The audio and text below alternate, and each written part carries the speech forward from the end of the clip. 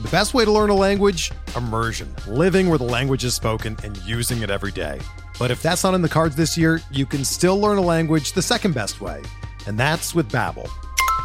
Be a better you in 2024 with Babbel, the science-backed language learning app that actually works. Don't pay hundreds of dollars for private tutors or waste hours on apps that don't really help you speak the language. Babbel's quick 10-minute lessons are handcrafted by over 200 language experts and help you start speaking a new language in as little as 3 weeks. Babbel's designed by real people for real conversations, and their tips and tools are approachable, accessible, rooted in real-life situations, and delivered with conversation-based teaching, so you're ready to practice what you've learned in the real world. Here's a special limited-time deal for our listeners. Right now, get up to 60% off your Babbel subscription at babbel.com/Blue Wire. That's 60% off at babbel.com/Blue Wire, spelled BABBEL.com/Blue Wire. Rules and restrictions apply.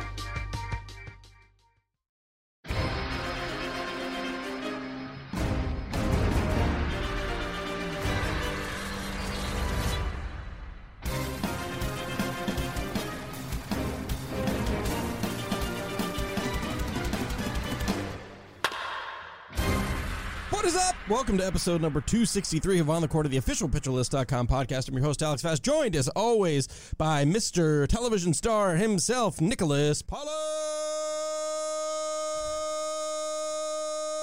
I could have gone on for so long, but I just decided that was to a stop. lot. What is happening? Yeah, you're the television star, though. You have the whole IMDb page. I don't. I don't know about whole IMDb page. It's a whole. Look, you have one thing. It's a whole page. If you get there and it doesn't load, then I've got a whole page.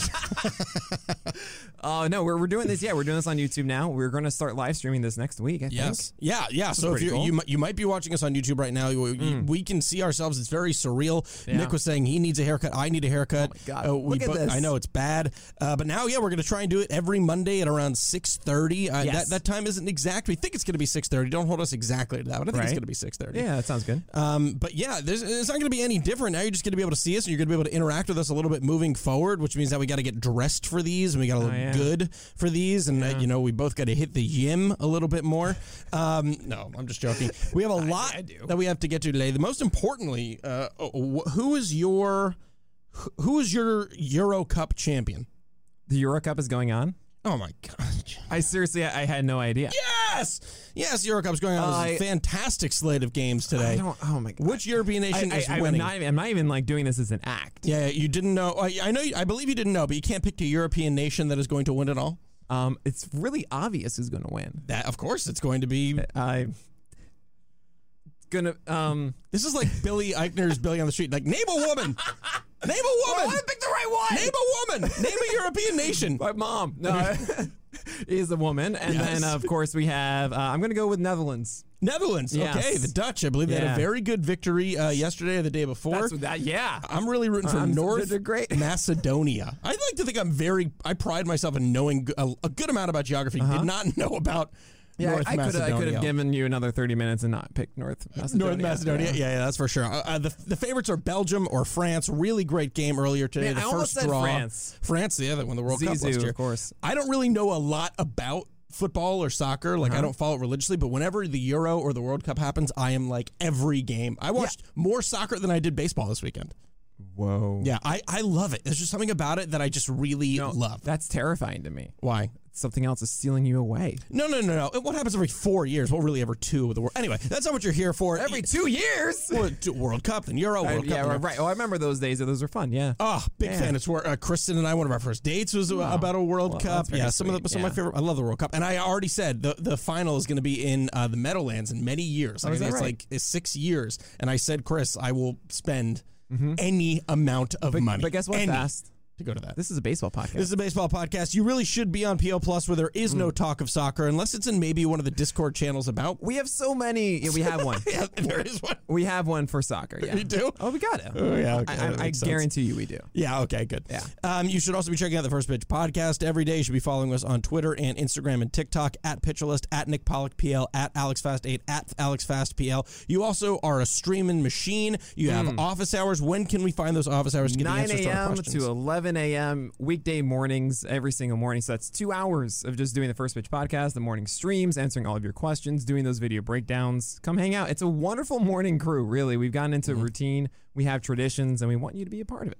We also want you to check out some of this nice merch we have. We usually drink out of these big steins. I don't know if you can see it now, but you have these nice PL mugs that are very nice, and they make the liquid taste better.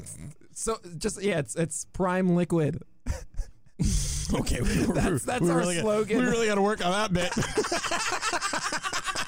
All right, great. So obviously we are here today to break down the list. But listen, every week I feel like I come up with some new weird segment that I want to try. Right. I have to name tiers again. Yeah, you got to name tiers, which is obviously you can actually see my struggle now. Yeah, and see how much I enjoy watching it. I squirm. I literally squirm. Yeah, it's good. Yeah, it is good. It makes me laugh. But I feel like I always feel weird just kind of diving right in. So there is a topic that I wanted to discuss with you before we get into the list. Okay, sure. Okay?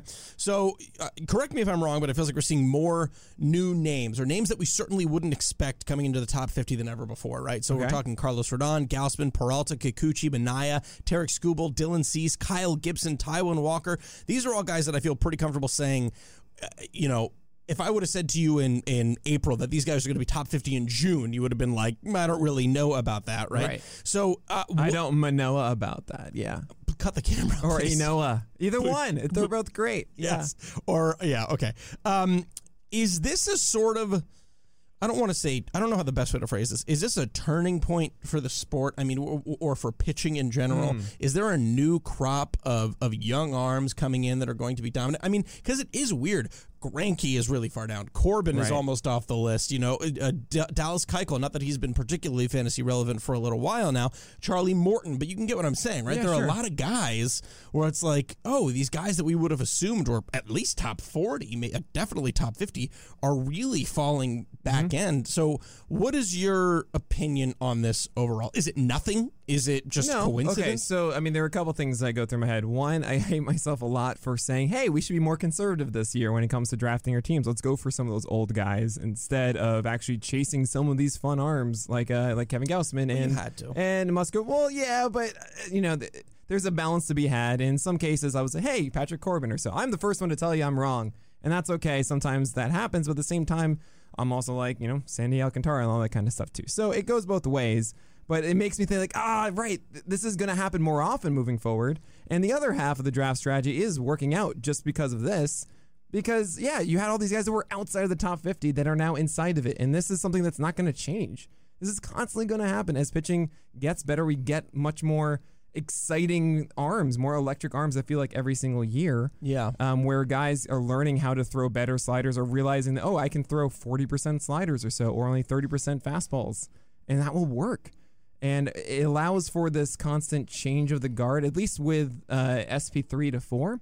Now, we'll say the top 15 or 20, there are some, like Carlos Rodon throwing over 4 ticks harder than his average fastball velocity. And we're not talking I was excited back in April about Carlos Rodon is throwing 94.5 in this fastball. It's only 93. This is great. Sure. 97.5 on Sunday for Rodon. Yeah. Right. That's the kind of stuff that, it doesn't really matter what you predict. You're not going to predict that. Sure. And that's really cool.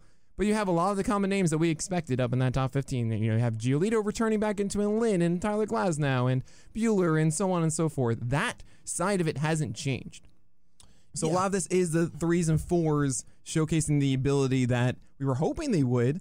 And they've really taken that leap, and that's really exciting. But still, I think it even to push back on that a little bit, Freddie Peralta and Kevin Gausman are both top 20 names. Oh, right yeah. now. Yeah. And I mean, definitely every year you've done that fantastic presentation about picking up streamers and about how every year you're going to be able to find value outside of the top 300. Sure. But it feels like this year it's even crazier. It feels like each year there's 4 or 5 guys that really kind of exceed expectations.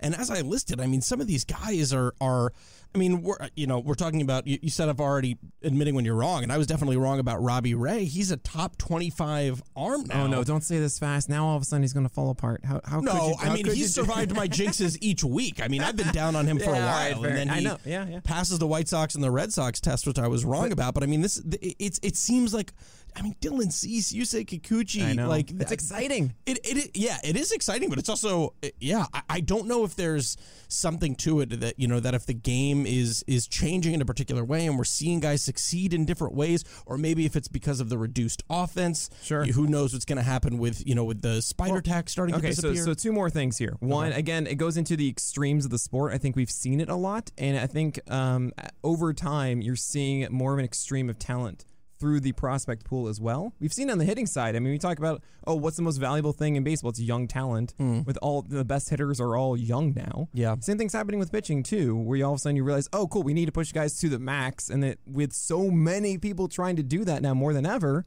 you're going to have a higher crop of extreme talent, right? So you're going to have a lot of guys that are throwing harder than ever and with more breaking stuff, because we know how to teach that more too. So there's that element. And then there's the other side of there are a lot of injured guys. There are more injured guys than ever. So that means that the top 50 is different than what it normally is. It's normally, this would be top 75. Yeah. Right? So you got to think about that. That's probably why the volatility at the back half of the list exists. I mean, for multiple reasons. But that's another part of it. You just got to keep shifting around, because what becomes actually worthy of your 12-teamer, well, then the other guys get injured, and all of a sudden that changes every week. So yeah, that's also a great point too, because if you add, Soroka and Sale and Verlander and Strasburg, Flaherty's out, exactly. Yeah, then all of a sudden Tarek Skubal drops into the back end of the 50s. So you're right. That definitely plays a part in it as well. That fringe tier is massive. Yeah. It's a big one. And with that said, why don't we go ahead and transition into the list, because we're going to be talking about all of these tiers as we've been doing each week. And we're going to kick it off with, I think, a pretty easy one. No big change at number one. I mean, he is unarguably the best pitcher in baseball right now. He is arguably the best overall baseball player right now, which is an interesting conversation, but we're not going to have that one today. The only thing I really want to know is, what is this tier called, and why is it called that? It's called the Elvis tier. Okay. Because we think he's alive, but maybe not, and he's the king. Oh, very lovely. Yeah. Very lovely. Very, very. Don't look at them. Don't you ever look at them. Imagine like people who are listening on the podcast, like, what are you talking about looking at them? Yeah, like, exactly. Nick just watch the video. Winked. Yeah, exactly. This is our tease to go look at the video, watch us being idiots for a while. YouTube.com/pitcherlist. It's a wonderful channel. Sub to us, please. And you should also check out, Twitch.com, Twitch.tv, /pitcherlist. Yeah, you've been there before, right? I've been there. I drop in every once in a while. It was really nice. Yeah, I do. If I know I can't get a hold of you and I have a question I need answered very quickly, then I go to Twitch. And it makes me laugh. Although you didn't like my suggestions today of making your image the cover photo for today. No. Did you suggest? I didn't even see it. Yeah, I did. You said, give me the top 5 for the poll, and I said, make it Nick Pollock. But I don't have my card though. I have yours. That's you. Well, I have the Alex Fast card. There are other great images, and I have yours. Can you sign this for me? Why not? Huh? I don't want to devalue it. Oh, get out of here. All right, let's move into the second tier here. Second tier is Cole, Darvish, Scherzer, Woodruff, Wheeler, Kershaw, Lynn, Glasnow, and Giolito. What's it called, and why is it called that? What is it called? I gave you time. Go. No, did you though? Oh, stop stalling. I want to hear the name now. Go. I don't know. I don't have. Okay, hold on. They are the. I want to say like the students. they're the students with apples. Like they're the ones that are like trying to appeal to the teacher to be the best student. Yeah. Okay. So they're like really close to it. They're trying to be the number one. Sure. But they're not yet. They have to give the apples to the teacher. Okay, that's fine. I mean, students with apples. I'm never going to say no to any of these. This is going to be a train wreck today. Yeah, if we're starting out, Elvis was really good, and then the gap between floor and ceiling there is really happened so fast. Yeah, I know. I understand. Oh my God. So Darvish jumps to I believe. I mean, it's the highest rank of the year for him. Could even theoretically be the highest rank ever for him. Maybe last year. I think he had 3 when DeGrom was out. Oh, okay, great. And maybe it was even 2. I don't know if I had him ahead or behind Bieber at that time. Okay, but either way, very, very high tier for him, jumping up above Scherzer and Woodruff. Why is he at number 3, and what would he have to do to surpass Cole? Oh man, I think Cole would have to really stutter. Okay, so because there's just more of a track record with Cole. Sure. And there would have to be some major problem with the spin rates, showcasing that hey, Cole is actually back to his 2016, 17 self, right? If he loses that spin, but it's been a 228 ERA to .9 win whip. Lots of 7-inning games for Darvish too. Yep. 30% strikeout rate along the way. Like it's just been steady Eddie with Darvish, and actually before we got the news, I put out the list when Scherzer hadn't done his bullpen yet. Okay. So I didn't know that he had any more injury concerns. However, I had Scherzer above Darvish initially, and I thought, you know what? He just left that game. There is some question mark. I'll put Darvish above, and there you go. Now Darvish might miss one start or two. I don't know. Oh, I'm not Darvish. I'm sorry. Scherzer. Scherzer might miss the start. You maybe have a panic attack. Yeah. Yeah. It should be said that this list came out right before the news about Bieber and Scherzer. Before, yeah. Yeah. So we don't really have to discuss them too much today. The other person that I wanted to talk about in this students who have apples tier. Students with apples. Students with apples. It's like men with hats, but they're students, so they only students have with apples. Yeah. A terrible men with hats cover band, as you said. Zach Wheeler continues his meteoric rise, likely at the high. This has to be his highest position. Oh, absolutely. Yeah. It's not even close. Yeah, exactly. So he's number 6. What are you thinking there? It's been fun to watch. I mean, Zach Wheeler, I didn't actually think that I would push it this far because, look, I remember the preseason. We debated about this a lot. I was like, oh, Zach Wheeler. And I thought it would be at the back of his slider actually becoming like a major whiff pitch. And it's been a very good pitch for him, but it hasn't been that like overwhelming Garrett Cole-esque slider. Sure. Right? But Zach Wheeler's just gone into like the 7th inning all the time. It doesn't matter. It's a game. Sure. 7th innings. Done. Over. And he just pounds guys with a fastball, 98 miles per hour, goes upstairs with it, gets strikeouts with it. It's just overwhelming every single time. And I can't run away from it anymore. I mean, the guy's been unbelievably consistent. It's been, let's see here, how many games straight? He has gone at least 7 innings in 1, 2, 3, 4, 5, 6, 7, 8 of his last 9 starts. Yeah, and he has not. 6 innings was the other one. He has not. He has not gone fewer than 6 innings since April 20th. Yeah, that's unbelievable. He's kind of killing it, and he has 4 of his last 5 games of at least 10 strikeouts along the way, which is, I think, the most surprising element of this entire thing is he carries a 32% strikeout rate. So Zach Wheeler, and he's really just getting it done with his unbelievably good fastball. We're talking a 30% CSW, 71% strike rate, 52% ground ball rate too. So he's preventing those home runs a little bit, not getting the ball elevated as he throws his pitch 61% of the time. It's just, I mean, Zach Wheeler is money right now. You know? If you want to, very nice overall, not just the pitch. Overall, too, if you want to take a look at Zach Wheeler, all you have to do is go to the list and click on his name, and you're going to go to his player page, which features some just really fantastic. I mean, like, the team worked their butts off on these player pages, and you guys should really be checking them out because they have fun statistics, and the way that they're represented, I think, are really original. And there's GIFs that you can see of all these pitches. You can see the game logs. I mean, it really, like, the strengths are there, which is super beneficial. So, really, just go to the list, click on the name, and go check it out. You say the strengths because there are no weaknesses or quirks for Zach Wheeler. They're all strengths. They're all strengths. The man has no weaknesses whatsoever. We didn't even think that would be a thing, so I guess we didn't create something that said none.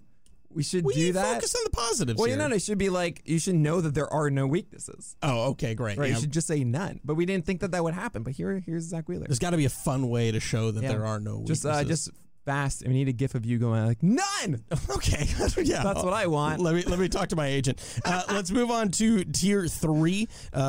This tier here is it's not too big of a tier, which is interesting. So I mean, really, it's just Buehler, Burns, and Rodon, right? With Bieber theoretically off the list now. He is at 12. He did fall 9, but with this injury, likely off the list. So Buehler, Burns, and Rodon. What's it called, and why is it called that? Okay, I'm trying to think of a scenario where it's like 3, like one person who's amazing and 3 who are terrible. But it's kind of how it feels right now, even though Rodon's the bottom one. Okay. Rodon is like the one that's just like, hey, I'm a stud. And the other 3 are like, oh, yeah, I guess, yeah, we hope to be like that. I don't know. I want to say like it's kind of the Power Rangers, but it's not. Yeah, I'm trying to think of like a band where it's like one person's great and 3 people aren't necessarily great. Yeah. Like no, I know. It's okay. It's 98 degrees. There we go. Got Nicholas J. Very nice. Boom. Yeah, that's acceptable for sure. Welcome to Nick Pollock's brain, everybody. Yeah. Always Nick Lachey just floating through there at all times. Oh man, always a big part Nick of Lachey, because even though Rodon is the lowest of this, he is the one that we can't stop talking about. He was the leader of this when we already talked about his fastball, but. I mean, Buehler, Bieber, and Burns are all worrisome at the moment. Buehler's not getting the strikeouts. Yeah. Bieber has certainly struggled with getting his breaking balls down and stuff. Obviously, we just talked about the IL since, so hopefully that helps him recalibrate his breaking balls. And then Burns, he's had a drop in spin rate. Yeah. And now, it wasn't a less effective cutter, though. It was still a 42% CSW with the pitch, but it was about 160 RPM down. Yeah, which is noticeable enough, too. That's a good caveat, too. Just because you see 50 to 75 RPM being down, that's a normal fluctuation. Right. 50 is normal, but when you're getting to 150, 200, that's indicative of something. And it was kind of like worrisome to see that the rest of his repertoire wasn't really mixed in as he normally goes. Like, Burns often... Okay, it's a really good cutter, we know this, but the fact that he has a slider that works too and sinkers to throw inside to righties and sometimes a curveball to surprise him and stuff, right? Sure. Well mixed is like, okay, yeah, you have the great pitch, but to make it as good as it can be, you need to have the other tools and the variety instead of just leaning so heavily. The last start, I think it was 2/3 cutters. I think it was just a little too much without the other stuff doing enough, and that's a little bit worrisome, not to mention 150 innings, 160 innings or something, right? That's still there, and he hasn't really been limited yet, so something to consider. I think he had one kind of phantom IL stint for a little bit, right? But it's not enough. We still need like 3 weeks or something like that. There is something interesting, too, that I saw from the MLB Pitch Class Twitter today, which is that Buehler has started to sprinkle in that changeup a little bit to left-handed hitters. It's just been four-seamers, though. Like, I'm saying, like, as far as what is a good pitch, it's just been Buehler's four-seamer. So, but this is what's kind of interesting. He's sprinkled it in 2018 and 2019, always under like 5%. So just tossing in a few and then didn't do it for 2020. I wonder if it's just something that he like reintroduces to get something else back or something he does to kind of get on the same page. Like, you know what I mean? It's kind of weird that every once in a while this just kind of crops up. It's never really a weapon for him.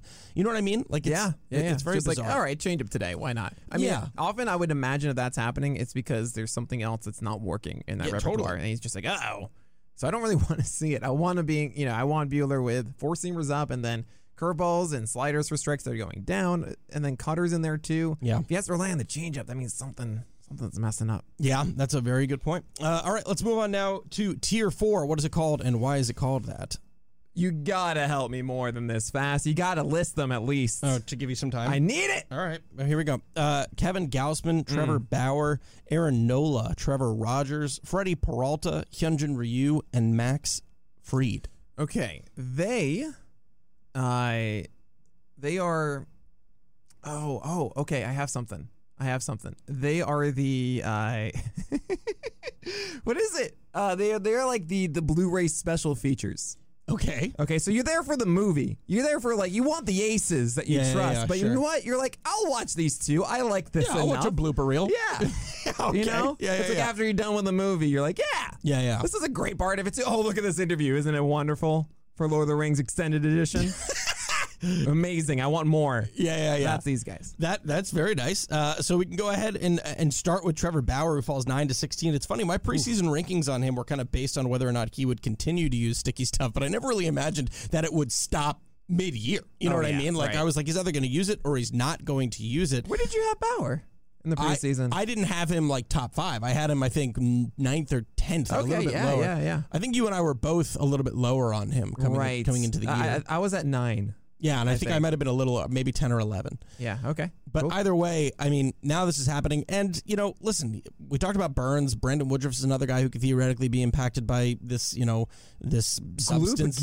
Gloopgate. Is that what it's being called? I don't know. I think Andrew called it that. Andrew Perpetua called it Gloopgate. I think that's what it was. Fine. I'm a sucker for some alliteration, so that's fine with me. Yeah, so he's kind of been the poster boy for it in terms of media, but he is definitely one of the most impacted guys for sure. Right. Is how much is Gloopgate impacting his -9? Or how much, I mean, it's a lot. Sorry, there's a French song about like a petit poisson, and they go gloop, gloop. Gloop, as in like, that's their way of saying like the bubbles of water. The fish is making. That's all I can think of when I hear Gloopgate now. Is that tiny fish? Petit poisson. Yeah. Nage. Yeah. They're swimming. Okay, it's fine. And then the bigger fish eats it. Trevor Bauer. Spoiler alert. Well, I'm sorry. You're never going to listen to that song. I might sing it with my nieces and nephews are French. Now you're like, listen, like, oh, what's going to happen next? No, I could sing Petit Poisson with Juju and Gabby and Luca and Adrian. I could sing it with them. Okay. Trevor Bauer, essentially, it's been bad with his four-seamer. Four-seamer has been like the most effective pitch in the majors in many ways because of that spin. And since he's reduced the spin on it, it's been plenty worse. Yeah. And without that pitch, we haven't seen prime Bauer in the last couple of starts. I don't know if that's going to return. I mean, I don't think it's going to be bad. I don't think it's going to be like 2017 Trevor Bauer. 2018 was still really good, like really, really, really good. And technically, he didn't have the same spin rates then. So it's still possible that he's amazing, but it's very worrisome. And look, there are a lot of really good pitchers. You know, we have Rodon at 14 and Gausman at 15, who have both been absurdly good. Yeah. So that's why you have Bauer at 16. I'm still expecting him to do well, just not as good. So then talk to me a little bit about Burns versus Bauer, because both obviously impacted by Gloopgate and both, you know, losing technically just off the four-seamer. Sure. So are you saying that because Bauer is so four-seamer dependent, whereas Burns doesn't really have a four-seamer? I think the fact that Burns showcased success with the cutter despite the drop of spin rate makes me less concerned. Okay, fair enough. That works for me. So we're not going to talk about a lot of guys in this tier. We're going to go ahead and move on to the next tier, which is tier 5, consisting of Robbie Ray, who I already did my mea culpa on, Julio Urias, Sandy Alcantara, Joe Musgrove, and Framber Valdez, who is the largest riser in this tier, jumping up 5 from 31 to 26. What is tier 5 called, and why is it called that? Hot pants! Hot pants! Hot Why? pants! Because you got to wear them. Why is it called that? Because you want to strut them around. You know, you want them to be the fashion. Because of Ray. Yeah, well, and also, Okay. I mean, sure, I maybe thought of hot pants because of Ray. Sure. But it fits. Yeah, Like well, his not pants. his pants. No, they don't. They don't fit. But look, you have Robbie Ray and Julio Urias and Sandy Alcantara and Joe Musgrove and Framber Valdez. All of these guys could be aces going to ace pitchers here. Hopefully they all get there. Mm-hmm. And we want to strut them around. I mean, Framber Valdez probably like 2 starts away. I'm pretty much giving him a 5-start goal to hit before the ace is going to ace label? Exactly. Yeah, I think he's gotten 7 innings in the last 3 starts. He's had 4 starts, but the first one doesn't really count. It was 4 innings. Mm-hmm. I'm like, it doesn't. Yeah, you were just kind of showing up, whatever. But if he goes, 2 more starts for Framber Valdez, and with every start he does successfully, he's going to keep going up. I could see him in the 4th tier next week with Ryu and Free. I think it's very similar in that respect. Joe Musgrove hasn't been quite as effective lately. A little annoying. I think his stuff speaks way better than the current performances. Sandy Alcantara needs a secondary pitch that he can throw for a strike more confidently. The changeup is really good. The slider is really good. It just needs to, I think, honestly, that slider turning more into a cutter. I mean, it goes at like 91, 92, so it kind of is a cutter, Sure. but it needs to be more focused as, hey, I'm throwing this in the zone, and then use that changeup as a whiff pitch on both sides. It doesn't matter left-hander, right-hander. Doesn't matter. He should be able to be good there. So I think that's the ticket for Alcantara to really soar into maybe even possibly the top 15. And then Urias is kind of weird. It's been a little frustrating of late. Yeah. Like, I think his stuff is amazing. I like the new breaker is fantastic. The changeup hasn't been like the most elite pitch that it used to be, but still good. Fastballs are going up and stuff. It just hasn't quite come together. And I imagine he can get back to that ace is going to ace label again. Yeah, definitely. It's funny. Those were noises. Yeah, sorry. Well, I was thinking about. I'll get back to that in a second. I'm not the only one that makes noises. Yeah, it is very bizarre to see Urias struggling against weaker teams like the Pirates. I mean, just getting 5Ks against them. I mean, I can understand 5Ks maybe against Atlanta. I can understand 5Ks maybe against San Francisco. But then to have 3 consecutive 5 strikeout games and give up 3 earned runs to one of the worst offenses in baseball in Pittsburgh just shows you that there's something a little bit off right now. Framber Valdez has thrown over 100 curveballs right now. I think it's 130. No, excuse me. He's throwing 93 curveballs. I thought it was 130. He's throwing 93 curveballs. What do you think the slugging is on that pitch? 0. 32. Yeah. It's still an elite curveball. What's even crazier, though, I think in his last start, Framber Valdez favored his changeup more often than the curveball. I dig that. I dig that. I'm not even joking. The way you just said that looked like you inhaled, and I dig that. Oh, really? Oh, like I hit it? Yeah. I dig that. I wanted to breathe that in and let it consume me a little bit. Yeah, let it sit. All right, let's move on now to tier 6. Pablo Lopez, Marcus Stroman, Tyler Mahle. Ian, don't laugh. You better start thinking. Oh, no. Pablo Lopez, Marcus Stroman, Tyler Mahle, Ian Anderson, Aaron Savale. I was thinking about him and how funny that strike zone thing was, or the strikeout upside. Everyone's like, you got to remove the strikeout upside tier. A label for Aaron Savale, and then he goes has 11 strikeouts. Only time in his career double-digit Ks. Ha! That's insane. I feel like we do wish things into existence at times. Yes, and I'm happy for him. You know? Oh, yeah, my God.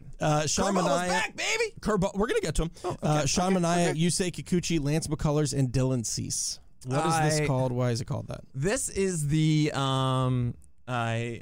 what do we describe this? It's kind of like that marketing sticker that you see. It's like 10% off. It's like one of those. It's like a marketing badge tier. Okay. Because all of them have something that they want to advertise and tell you, like, sign up now. Okay. You know, it's these guys. Okay. I'm going to call it the marketing badge tier. Great. I can dig that. Okay. I can dig that for sure. So I guess I was going to start with some other guys. We can start with Savali. So yeah, not only was it a career high in Ks for him, the first time in his person that researched a lot. it was the first time in his 3-year career he's amassed more than 10 Ks, which is pretty shocking. 15 whiffs ties the second highest of his career, the 41% CSW career high for him. Also, that curveball, it was also the first time he ever had a CSW over 40, which I thought was very interesting as well. Oh, I mean, that's actually really hard to do. So, yeah. It is, yeah. But over a 3-year career, you know who just had an over 40% CSW? Yesterday? Yeah. Who? Robbie Ray. Yeah, that makes sense. That does make he's been very good. I was wrong. No, that's not what I say. No, I know. He also know. allowed 300 runs, you know. But I'm just, it was still just Robbie Ray. So the 6 whiffs he recorded on that curveball, Aaron Savali, was also a season high for him. Oh, really? And tied for a second career high. How many was that? 6. Just 6? Yeah, the highest he's ever had is 9, which he did twice, and then after that, it's about 6. That's so strange. It's a high swing strike rate pitch, so I guess he just doesn't throw it that much. He doesn't really go to it often, but that's the thing. In the past, when he did, it's been effective. Right. Now, what's been exciting is one of the ways that he utilized that pitch is this was really, really fun for me to see. If I had time, I would do a small breakdown of it, and I didn't. There was one curveball that he threw that he did not execute at all. I mean, it bounced like 5 feet ahead of the plate. And they swung. No, they didn't swing at all. Okay. They didn't swing at all. But the next pitch was a slider, was a 4-seamer at the knees that completely fooled him. And it was like taken for a strike or swung at? No, taken for because a strike. it looked like the same curveball. Oh, it was unbelievable to see. That's and cool. so it was really cool to know that he can bounce a curveball, and even like it was an 0-2 count. It didn't really matter that he bounced it. Yes, it stinks that it wasn't an effective pitch or a competitive pitch, but the fact that he set up that 4-seamer just completely fooled this dude. Adaptation, man. It was unbelievable. It was super cool to see, it. and it was nice to see. Like that was where I was like, okay, maybe this dude's getting back on track, which is great to see. But one of the first guys I wanted to talk about was Marcus Stroman, who rises 2-28. Aside from that one blow up for 5 earned runs against the Rays in the middle of May, it's been a really good season for Stroman. The splitter for him has been a game changer. The pitch is at 201 WOBA, 278 xWOBA. Slider usage increase hasn't been a problem either. Lowest WOBA of his career at 322. Highest swinging strike rate of his career at 12%. Highest K rate of his career at 22%. Obviously, the sub-4 FIP isn't a surprise. He's done that every year. The 3.70 Sierra, lowest since 2016. 2.32 ERA would be a career low for him for any season which he's thrown over 50 innings pitched. Lots of swings and miss coming from that splitter, but the cutter has also boosted the swinging strike rate to 13%, highest of his career. I'm so sorry. But, I mean, that was... I should have done it before. No. It's all good. What do you think about Stroman? What do I think? Yeah, let me know. I think he's great. All right, see you later. No, I mean, he's had... last start, I think he had 7 whiffs across his cutter and his slider, which is really, really nice. But he also had 7 whiffs on the sinker, too. That's great. Really strange. That's not normal. You're not supposed to get sinker whiffs if you're Stroman. I mean, unless you're like Steven Matz or so, when that's like not a sinker, but more of a 4-seamer, right? Sure. But that's really good to see. The Mets defense went from like being one of the worst when he joined the team in 2019 to one of the best now. Yeah, Lindor, that's helping him out a ton. Look, in a year when we're not getting as much volume from a lot of guys as we want, Stroman's been incredibly solid as a rock, and I can't deny that any longer. Solid as a rock. Now, thanks, buddy. Now, there's going to be some comparisons just because of the team, but also they're kind of doing the same thing with him and Taijuan Walker. Yes.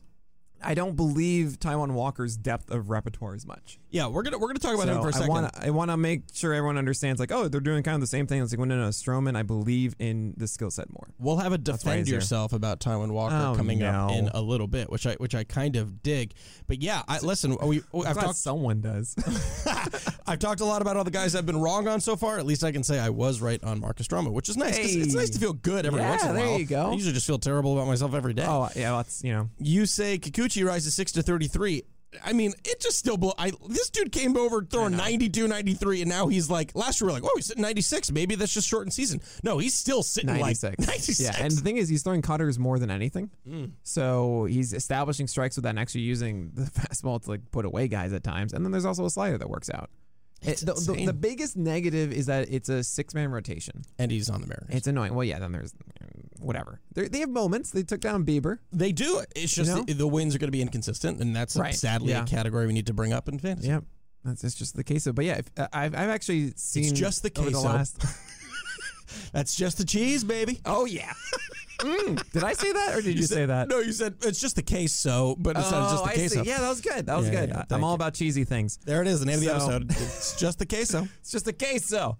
No, Kikuchi honestly was on a lot of waiver wires like 2 weeks ago, Yeah, which is insane. and he's just continued to do exactly the same thing. So, yeah, go get him. He had a quality start streak of 6 before that injury-shortened start. Oh, right, against when the he got Angels. hit in the knee. Yeah, he got a comebacker. He And took he- an arrow to the knee, and then he left. And so now he picked right back up where he left a lot. He's also extended his streak of giving up 3 or fewer earned runs to 8 games.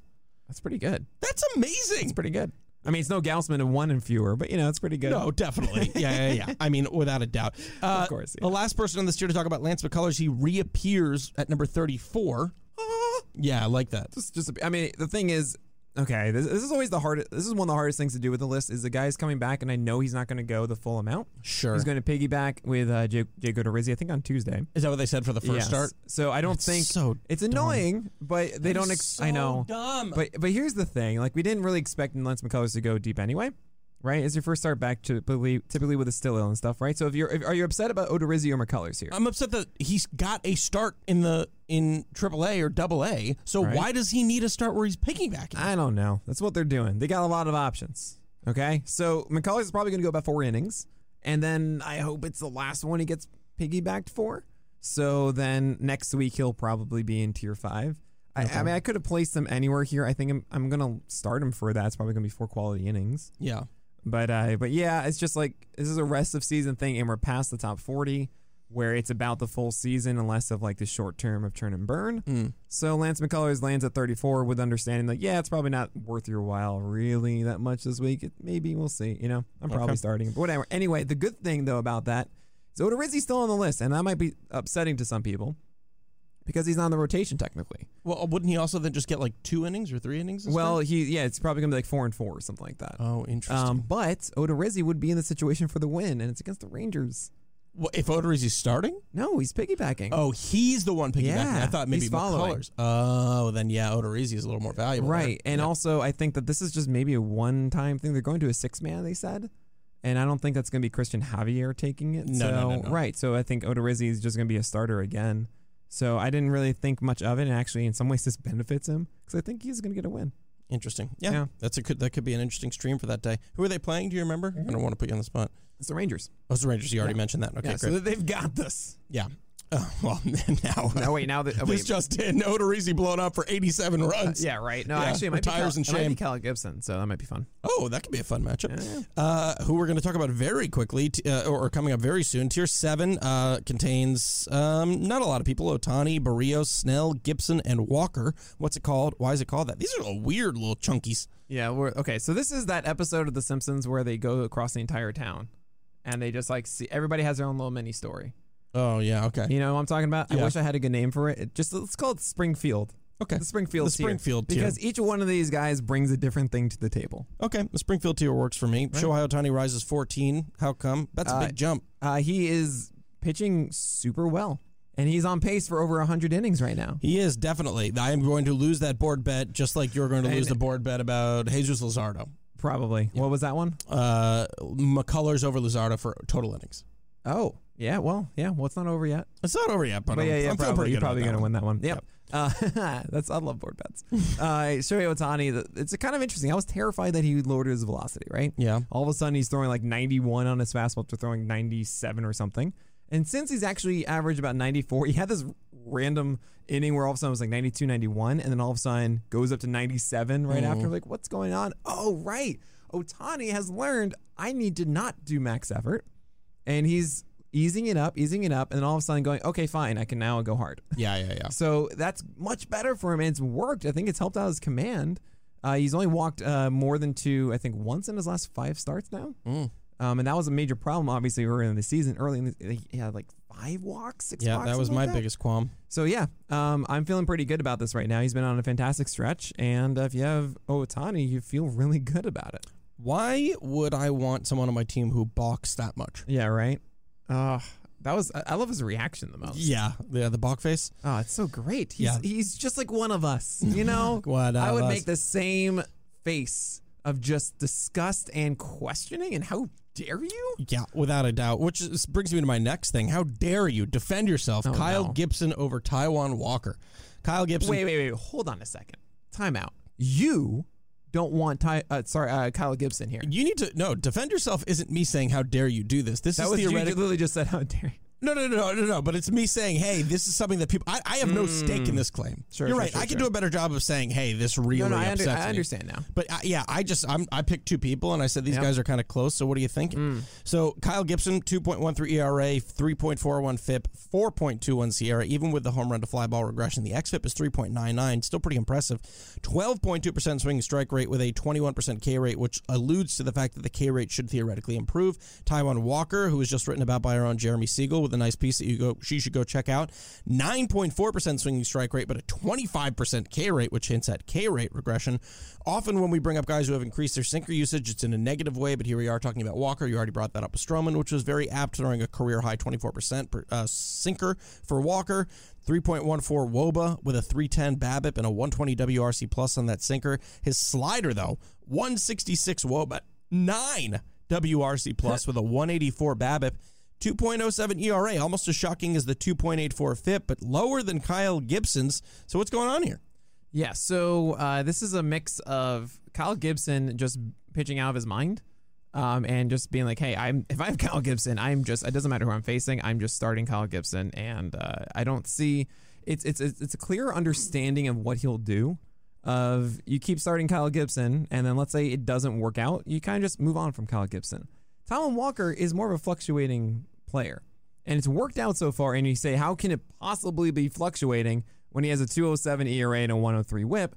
Well, it's going to be exactly like his last two starts where he had one game of 5 innings, 300 runs, and he had 11 base runners with 2 strikeouts. Mm-hmm. The next one, he goes 9 strikeouts with 1 earned run and over 7 innings, and it's just, okay, I don't know what I'm going to get a lot, and I think it's a product of the fact that he relies so heavily on a fastball, where the secondary stuff isn't as impressive as I want them to be.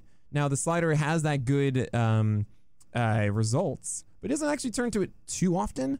And we have seen games where all of a sudden the fastball is not working for Taijuan Walker, and he gets into trouble. I am on the side now of believing more in the fastball than I did before. But between the two, Walker's slightly more volatile at the moment than Gibson is. And as far as me as a fantasy manager, I think it's a little bit clearer of the future of Gibson, or at least my decision making, which is why I have Gibson above Walker. But honestly, if you want Walker more than Gibson, by all means, I hope it works out. There's no way either of these guys are going to have a sub 2.5 ERA by the end of the year. So that brings me to our next question. I don't want to say who's going to end the year with the higher ERA, because although Walker currently has the lower ERA, I think it's an easy answer to say Walker. So I'm going to make it a little bit more difficult. Who lasts on your team longer or something like that? No. So what's more likely? Taijuan Walker finishes with an ERA above 3.85. Okay. Or Kyle Gibson ends the year with an ERA above 3.5. So now we're taking regression into account. Sure. I would say Kyle Gibson. Kyle Gibson ends the year with a ERA over 3.5. Yes. Now, keep in mind that, especially where we are, I think it's around the 40s or so at the moment. I would be surprised if by like August, I don't have either one of these. Yeah, because theoretically, if they're getting there, then they're having a pretty poor second Exactly. half. Yep. So, I mean, that's how I'm making these rankings. I think we're past like the cliff or right around it at this point. But I can't deny the fact like both of them are doing super well. I don't know. I don't think I really buy either one of them being nearly as good as they are currently through the year. So I don't think Taijuan Walker is going to end with a 25% strikeout rate, just so we're clear. No, yeah. Yeah, I think Kyle Gibson's 20% is pretty much what Taijuan Walker is too. So they're pretty, they're pretty comparable here. I could actually see them switching. Right. Yeah. Oh, yeah, sure. So Kyle Gibson is just on this role that I think is a little bit more, I don't know, it's detailed. Like, it makes more sense as a fantasy manager, while Walker's feels a little weirder. Okay. That's a terrible analysis, but, hopefully that helps. No, that's fine. It's fine with me. Let's move on to Tier 8, another 5-guy, little chunky tier. Chris Bassett, Dinelson Lamet, Charlie Morton, Zach Greinke, and Tarek Skubal. They are the cheeseburgers, as they are 5 guys. Very nice. I'll let you take the easy out there for sure. Oh, yeah. And, they have different ingredients inside of this burger as well. Yes, and they also come with bags of peanuts. Yes, they do. Yes, they do. Isn't that five guys? Yeah, that is five guys. Yeah, no, they all have different elements here. This is what I'm trying to get at. Okay, so they're all completely different pitchers. Yes, they are, for sure. So let's start with Dinelson Lamet, who actually cracks the top 50 now at 42. Yeah, he's Dinelson Lamet, guys. And the thing is, we were so concerned the entire season, we have been, about how many innings are we going to get from Dinelson Lamet? What are they doing? What's going on? Finally, we've gotten to the moment, Dinelson Lamet's over 70 pitches thrown in a game. And he's starting now for the Padres as Ryan Weathers is now in the bullpen. Right? We have this understanding of Lamet now. If he continues to pitch as he is, then we're going to keep raising up Dinelson Lamet.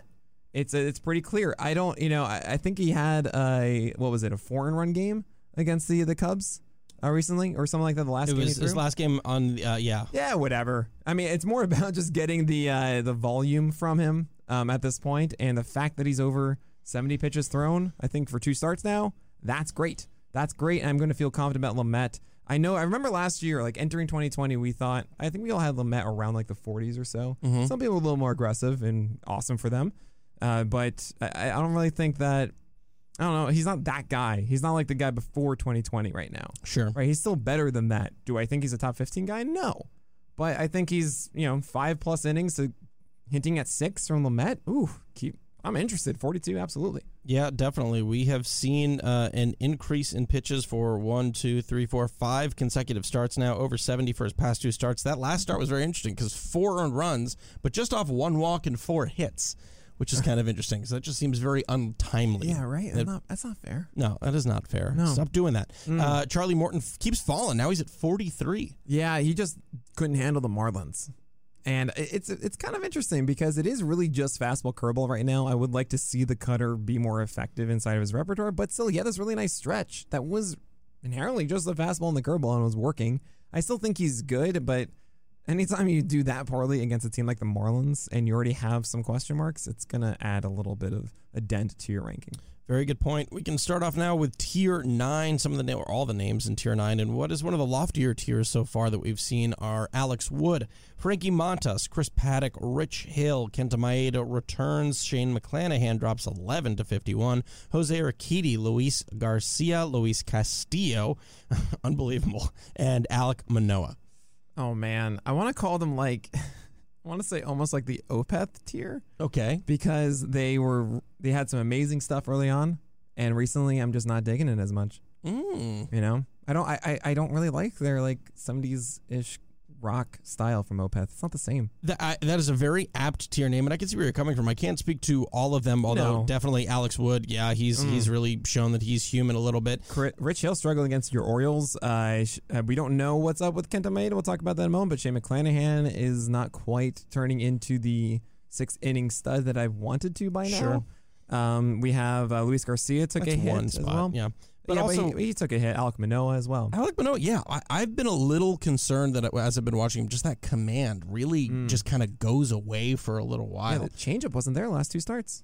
Yeah, it is a little bit concerning. The raw stuff is still there, but I mean, he's young. It makes total sense, but it seems like there's a good amount of polish left for Alek Manoah. And I do think that Manoah can be a very effective starter in a 12-teamer through the rest of the way. The schedule hasn't helped him.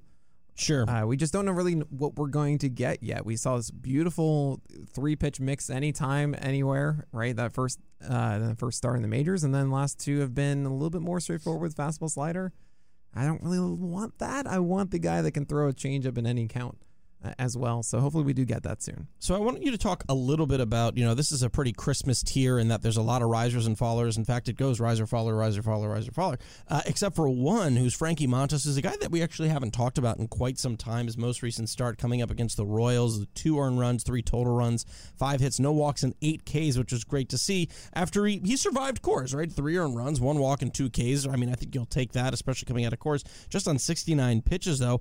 Have you been seeing anything out of Frankie Montas? I mean, obviously he hasn't moved up, so you haven't been seeing too much, but where are you at currently with him? Yeah, with Frankie Montas at the beginning of the year, he didn't have either his slider or splitter, and it was very concerning. It was just fastballs, and that's just not going to work. You need more than that.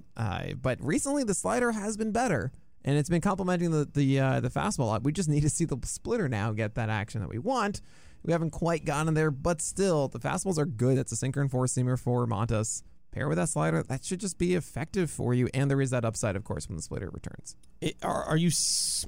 Is he an interesting buy low candidate? You have to figure he gets that splitter back at some point. Depends on what it costs you. I hate saying buy low or sell high, that kind of stuff. The only clear buy low I've seen recently was Aaron Nola before this past Yankee start. But especially when you get out of the top 40, the whole buy low, sell high, that kind of thing. I mean, what are you going to get back? What is an actual like a 12-team manager really going to sell or give you? You know, it's peanuts again. It's Five Guys again. That very nice. Okay, we can bring that back. Sure, why not? We'll hop into tier 10 now, which features Anthony Desclafani, Kyle Hendricks, Zach Eflin, Wade Miley, Domingo Germán, Casey Mize, Tony Gonsolin, Logan Gilbert, and Jordan Montgomery. All right, I'm going to call it the Thanksgiving tier. Okay. Because sometimes it's really fun, sometimes it's not. Okay, I love Thanksgiving, but okay. So, yeah, exactly, you do. Some people don't. Oh, okay. I thought you were saying in an experience. You're saying overall, some people love it's it. It's a mixed holiday. Don't. It's a mixed holiday. Yeah, okay. I can get behind that. All right, you said Christmas. It got me thinking. I need themes for these tiers. I gotta. So I was thinking about doing that, by the way. Like maybe we should have a movie themed one, or we should have a music themed one. Yeah, maybe we can do that. We're gonna have a lot more of these. So yeah, exactly. We gotta figure out a way for me not to repeat them. No, you can repeat a few. That's fine. But we're going to start with Tony Disco, who has one of the better starts Complete recently. Game shutout. I mean, thankfully, Mike Tauchman pulled back a Soto home run. Yep. But this is what Tony Disco can do against a team that isn't an elite offense. Yeah. You know, and that's I got to give a good name for this because it's better than a Toby, but it's not quite near. I don't trust you all the time, right? It's like you're a proper SP3 or 4 or something like that. Yeah, but you're shaky. Yeah. Well, you can't handle the big guns. Yeah. You know? You're like that is interesting. You're like studded leather instead of plate mail. You know? What? Well, you're talking about like I'm just like nerd armor, stuff? body armor. Okay. Body armor's now nerd stuff. I heard studded leather and what are you doing? It's just like leather. It's not, it won't handle things the same way as like a full suit of armor. Yeah. Right? So it's still helpful. It's still good. Sorry, I'm just thinking of another Arrested Development joke about. I'm thinking there are dozens. I don't know. Like the leather daddy joke. Oh anyway, no! Oh god! Hey, it's just an Arrested Development joke. You can't yell at me for that. All right, so this is the third time this year he's recorded 8 or more Ks, and he did so with that really nice mix of fastballs and sliders. With the majority of those Ks coming off some really nice sliders down and away. But like, this doesn't seem like something you could expect a lot. Like 8 Ks isn't really the kind of from Tony Disco. Yeah. Well, I mean, he's a fastball slider guy, and when he's cooking with both of those, you can kind of expect like a 25% strikeout rate. Yeah, I feel like 8 Ks is more the exception than the rule. Oh yes, yeah. I know what you're getting at, but it's more of like Tony Disco will fluctuate. Like he'll have these starts. He'll have like 6 to what are you laughing at? It's with so funny to just like it's so endearing. Like Tony Disco's gonna fluctuate. You know what I mean? Like we just totally forget that's not even his name. You know? Like, well, of course it is. That's his name. I definitely say Tony Disco. Tony Disco's gonna fluctuate. All right, like, Tony Disco. Oh, Tony Disco, he's gonna fluctuate. That cracks me up. Sorry. Oh my God! Look at you flexing the voice acting skills. Stop. That was good. No, stop. Go on, Tony Disco. He'll be back. Yeah, I mean, no, he's gonna give you like 6 to 8 strikeouts or so, and then another game he's gonna give you like 3 or something. That's gonna be okay, but he's gonna settle around I think like a 25% strikeout rate. That's what I see. Okay, you know. Excuse me. What about Domingo Germán, who drops 15 to 6? Domingo Germán, man, he threw too many pitches in the heart of the plate. It was kind of funny. I always laugh. I know this is kind of silly and nerdy, but I laugh looking at strike zone plots a lot. I just go, "What is that?" That makes sense. And like for him, it was just, I've never seen this. He had 4 seamers lining the outside corner to right-handers up and down. It was just a line along that, and then everything else was just straight in the middle. And it was just, how does this happen? I don't understand. And curveballs found the middle of the plate, sinkers found the middle of the plate, changeups, like all of it was there, and he got hit around. And I've always kind of felt like Domingo Germán was never really going to turn into an ace. He's been effective, but even in that fantastic run he had, I think it was 2018 or 19, probably 19. It was the first half he was really successful, then it did fall apart, and it felt like it's going to fall apart at some point with him a bit. He's still helpful. He's at 60. That's still an FSP 5 or 6. I think that's okay. But he's not going to be a guy that's going to be hinting at really top 35 or something like that. The next guy I wanted to talk about to move on to is Logan Gilbert, who rises 20 to number 63. You know, it's kind of funny. So, you know, he comes up, he makes his big debut against Cleveland. He gets hit for 4 earned runs, just 5 Ks, no walks. Then just 2 2/3 against the Tigers, 2 walks and 2 Ks. And then everyone's like, all right, we're done, as if a highly touted prospect is immediately supposed to come up and immediately perform. Since then, he has yet to give up more than 2 runs. He's gone 6, then 5, and 6 2/3. Ks aren't always there, 5, then 7, then 6, and he struggled with his command against the Angels, although he escaped pretty much unscathed despite giving up 4 walks. That fastball has not been great for him so far, but the curveball and the slider have actually been really good. The slider has a 4 WRC+. The curveball has negative 100. But that's on a results base. Yeah, that's on a results base. So the fastball has been the pitch for Gilbert. So how he's gone through games. Yeah, but once the again, 4-seamer. I know, but the results haven't been there because he doesn't. The supporting cast has not been. He can't rely on it enough. In the last start, the slider and the changeup were reliable. Sure, finally, and it's okay. Wait, this could slider work. Changeup. Oh, interesting. Changeup was man. You see the guests we're tweeting out today? Oh, beautiful fast. Très bien. Beautiful. Oh, très bien. Magnifique. So at the bottom of the zone, tons of drop to it, right? If he can do that, I didn't really think that was a major part of it. I thought it was going to be slider curveball. If it's that, I'm very much in on Logan Gilbert, who can throw 95-mile-per-hour fastballs, and that's a really, really good fastball. He just needs that supporting cast. I haven't really seen him do that with any consistency, though, and that's been the problem. This is the first time we got a hint of it. So here he is at 63, where I'm saying, cool, if I'm in a 12-teamer, I want to try this now, see how this works. He gets the Rays next.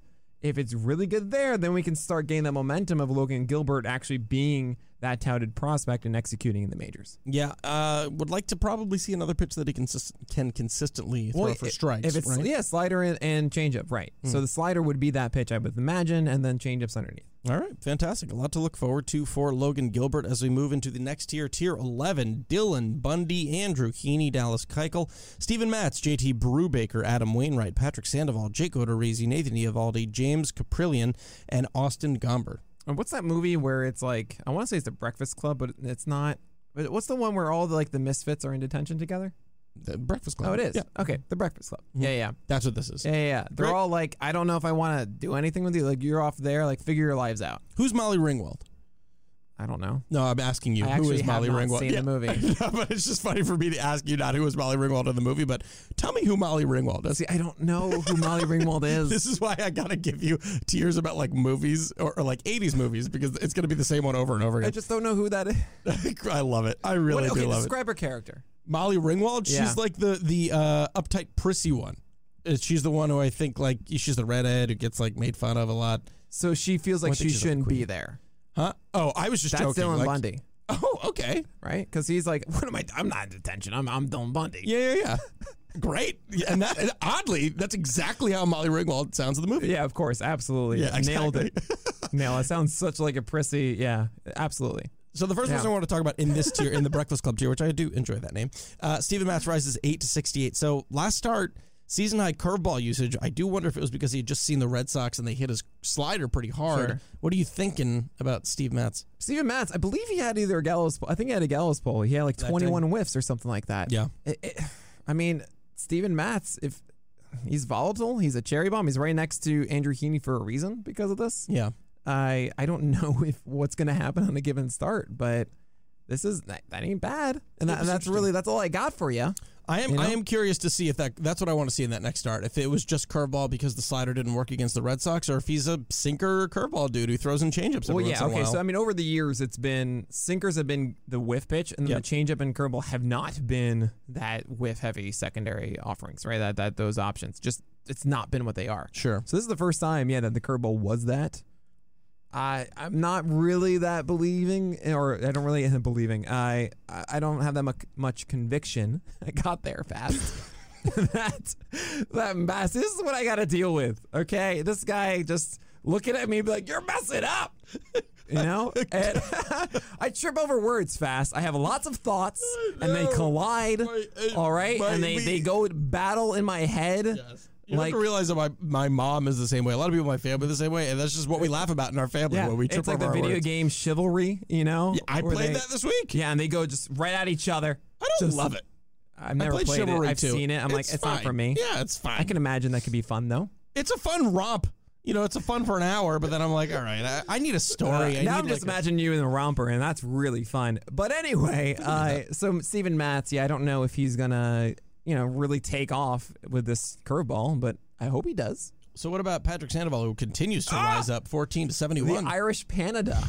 Now he's the Panada. Because I put out the article, the SP Roundup article. It was the birth of the Irish Panada. Yeah. I added an extra A from Panda. Yeah. So now he's the Irish Panada. Yep. All right. I could dig it. This is what you're missing on the Twitch stream, by the way. Yeah, exactly. Gold, Jerry! Yeah, so Patrick Sandoval had his slider and changeup against the Mariners for 32 whiffs, right? I think he got he got so many of those two pitches alone. I think 17 on the changeup and then another 9 on the slider. Something crazy like that. The slider wasn't here in this one in the last start. Okay, but it was still 4 Ks against the Diamondbacks. He has a fantastic schedule ahead. He had 10 whiffs on the changeup. That's really good. It's a 94, 95 mile per hour fastball. It doesn't really command super well, but it's got the velocity that makes the changeup look so good. The changeup is being executed flawlessly. Yeah. So I'm in for this period ahead. And I just hope that either the slider comes back or the fastball command isn't so bad. Okay. Let's end with James. This tier. James Kaprielian rises 16-74. I got to be a little bit concerned. I mean, I think it's of the 6 starts he's made now, he has walked 3 or more hitters in 4 of them. I think his most recent was still 4 walks, but he still came away virtually unscathed. I mean, there's got to be some concern there. Oh yeah, sure. So Cap is essentially fastball. I think he went fully fastballs really for the most part, and then it was sliders kind of mixed in, and changeups that missed and a it's little. interesting in the past we saw secondaries actually take over instead of the fastball, but I think Cap has kind of shown himself as a good kitchen sink type. Sure. Where he has like a lot of decent tools that can kind of work on a given day. He's definitely someone to consider when I'm looking at streaming options.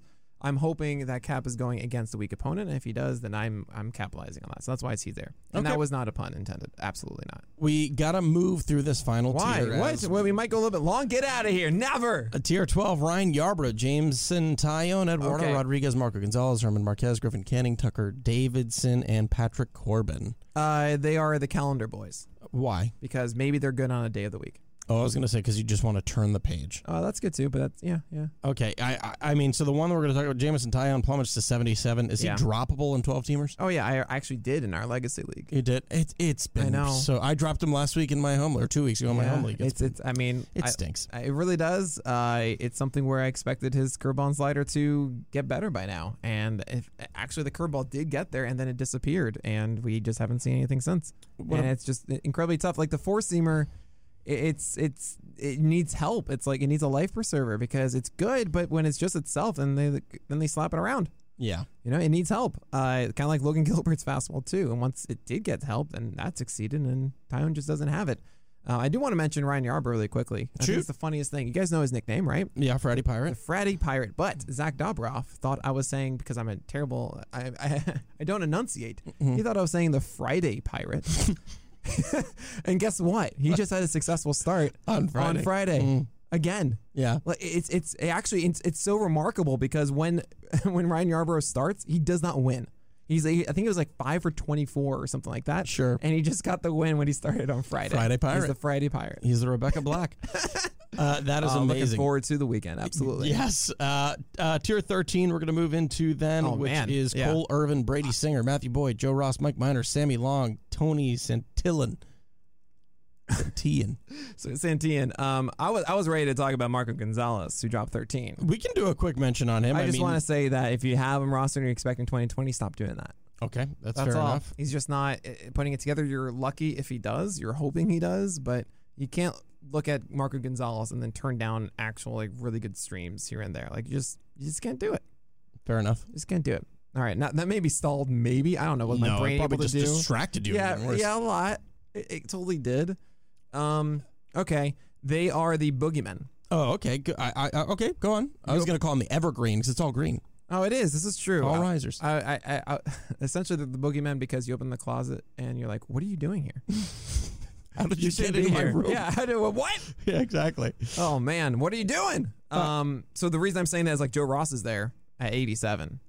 Joe Ross. Yeah, why are you saying that? Why are you saying it like I that? still can't get over 0 whiffs on 37 sliders. I know, 36. 36. I said 37. I was wrong. Okay, 36. Great. Now I got over it. Yeah, just 36 sliders. Just 3 total whiffs. Yeah, I think it went like 6 for 32 in the last start, something like that. It was better. It was better. Yeah, anything's better than none on 36. But he's cruised along. I think he had like an 8-inning start or 6-inning start, something like that. He's just been getting quality starts. And quality starts like not 4.5 ERA, poor quality starts. Sure, yeah. I don't think it's going to last. But Joe Ross has been serviceable, and I understand that if you want to keep Vargas rolling that. Mike Minor, it's kind of weird with Mike Minor. Sub 90 per hour fastball all of a sudden, but the best command I've seen all season. Maybe that's what he's doing. Yeah, I don't know. So I guess you're here too. There's Sammy Long and Tony Santillan. I think that's it. Yeah. I think I got it. Sammy Long went 4 innings. He's a long man, and if you get that reference, that's a wonderful thing. Mm-hmm. He was the follower against the Rangers. Not a good camera angle, so you couldn't really see the shape of his curveball and everything like that. But with the swings that the Rangers had, it was a good indication that it was successful. Okay. So that's kind of cool. Maybe there is some success to be had with Sammy Long. And then with Tony, he throws 95-ish. It's like 94, 96. It looks really electric. You know, sometimes guys throw 96 or something, and you're like, oh, that's 96. Sure, yeah. His looks like, I'm ready to party. Yeah, that's right? nice. But it's bad command. Yeah. And the curveball, I'm using air quotes, that Savant calls it really looks like a slider. It was popping out of his hand. It was going left and right. It was all over the place. Okay. So I'm a little worrisome. It could have just been MLB debut jitters. Sure. And if he has 96, and like when he executed it, it looked good. But he's not in a position where I think, oh, I'm starting him next time. All right. So what about when we move on to our final tier, Tier 14, Josh Fleming, Alex Cobb, Nick Pivetta, Dane Dunning, Tyler Anderson, Brad Keller, Zach Davies, Vladimir Gutierrez, Ross Stripling, and Zach Thompson. Velvet Rope. Okay, why? They are waiting outside of the club because they are not on the list. Or they're like at the bottom of the list and they got to wait their turn. They're trying to really crack the rotation. They're not the special part. You're at the bottom, so you got to wait. Josh Fleming's been very good. Yeah, he has been, but he also he had a bad start against the Rangers too, though. And it's just, do you want to deal with the headache that is figuring out when Fleming is starting? Yeah, it seems like he's an opener for a while. He just went 4 innings. It was really good. It was 4 no base runners, all that kind of stuff, but it was just 4 innings. I think he had Waka open for him. Yeah, it had a win, but it was 4 innings. Oh, yeah. It depends on the league. In my league, where starts are counted, that's very valuable. The last person we should talk about then is really Zach Thompson, who's the new 100. That was a very impressive debut against the Braves. I feel like he got away with cutters that weren't strikes a lot, and it like hovered the edges, and it in some ways reminded me of Chris Flexen, because if you remember, Chris Flexen's had some really good starts when the cutter is all of a sudden getting whiffs, and it doesn't in another start. So I don't really know if this is real or not. But if he's working that cutter that much and throwing 93, 94, and they're being intertwined well, that could work. That could work, Mr. Thompson. There are some fun names in the back end of this list. I mean, Vladimir Gutierrez had, I think, a better debut than people anticipated for the Reds. That was kind of fun to see. Brad Keller, Zach Davies maybe getting that changeup back. Sure, he's a streamer this week, so there he is. That would be nice to see.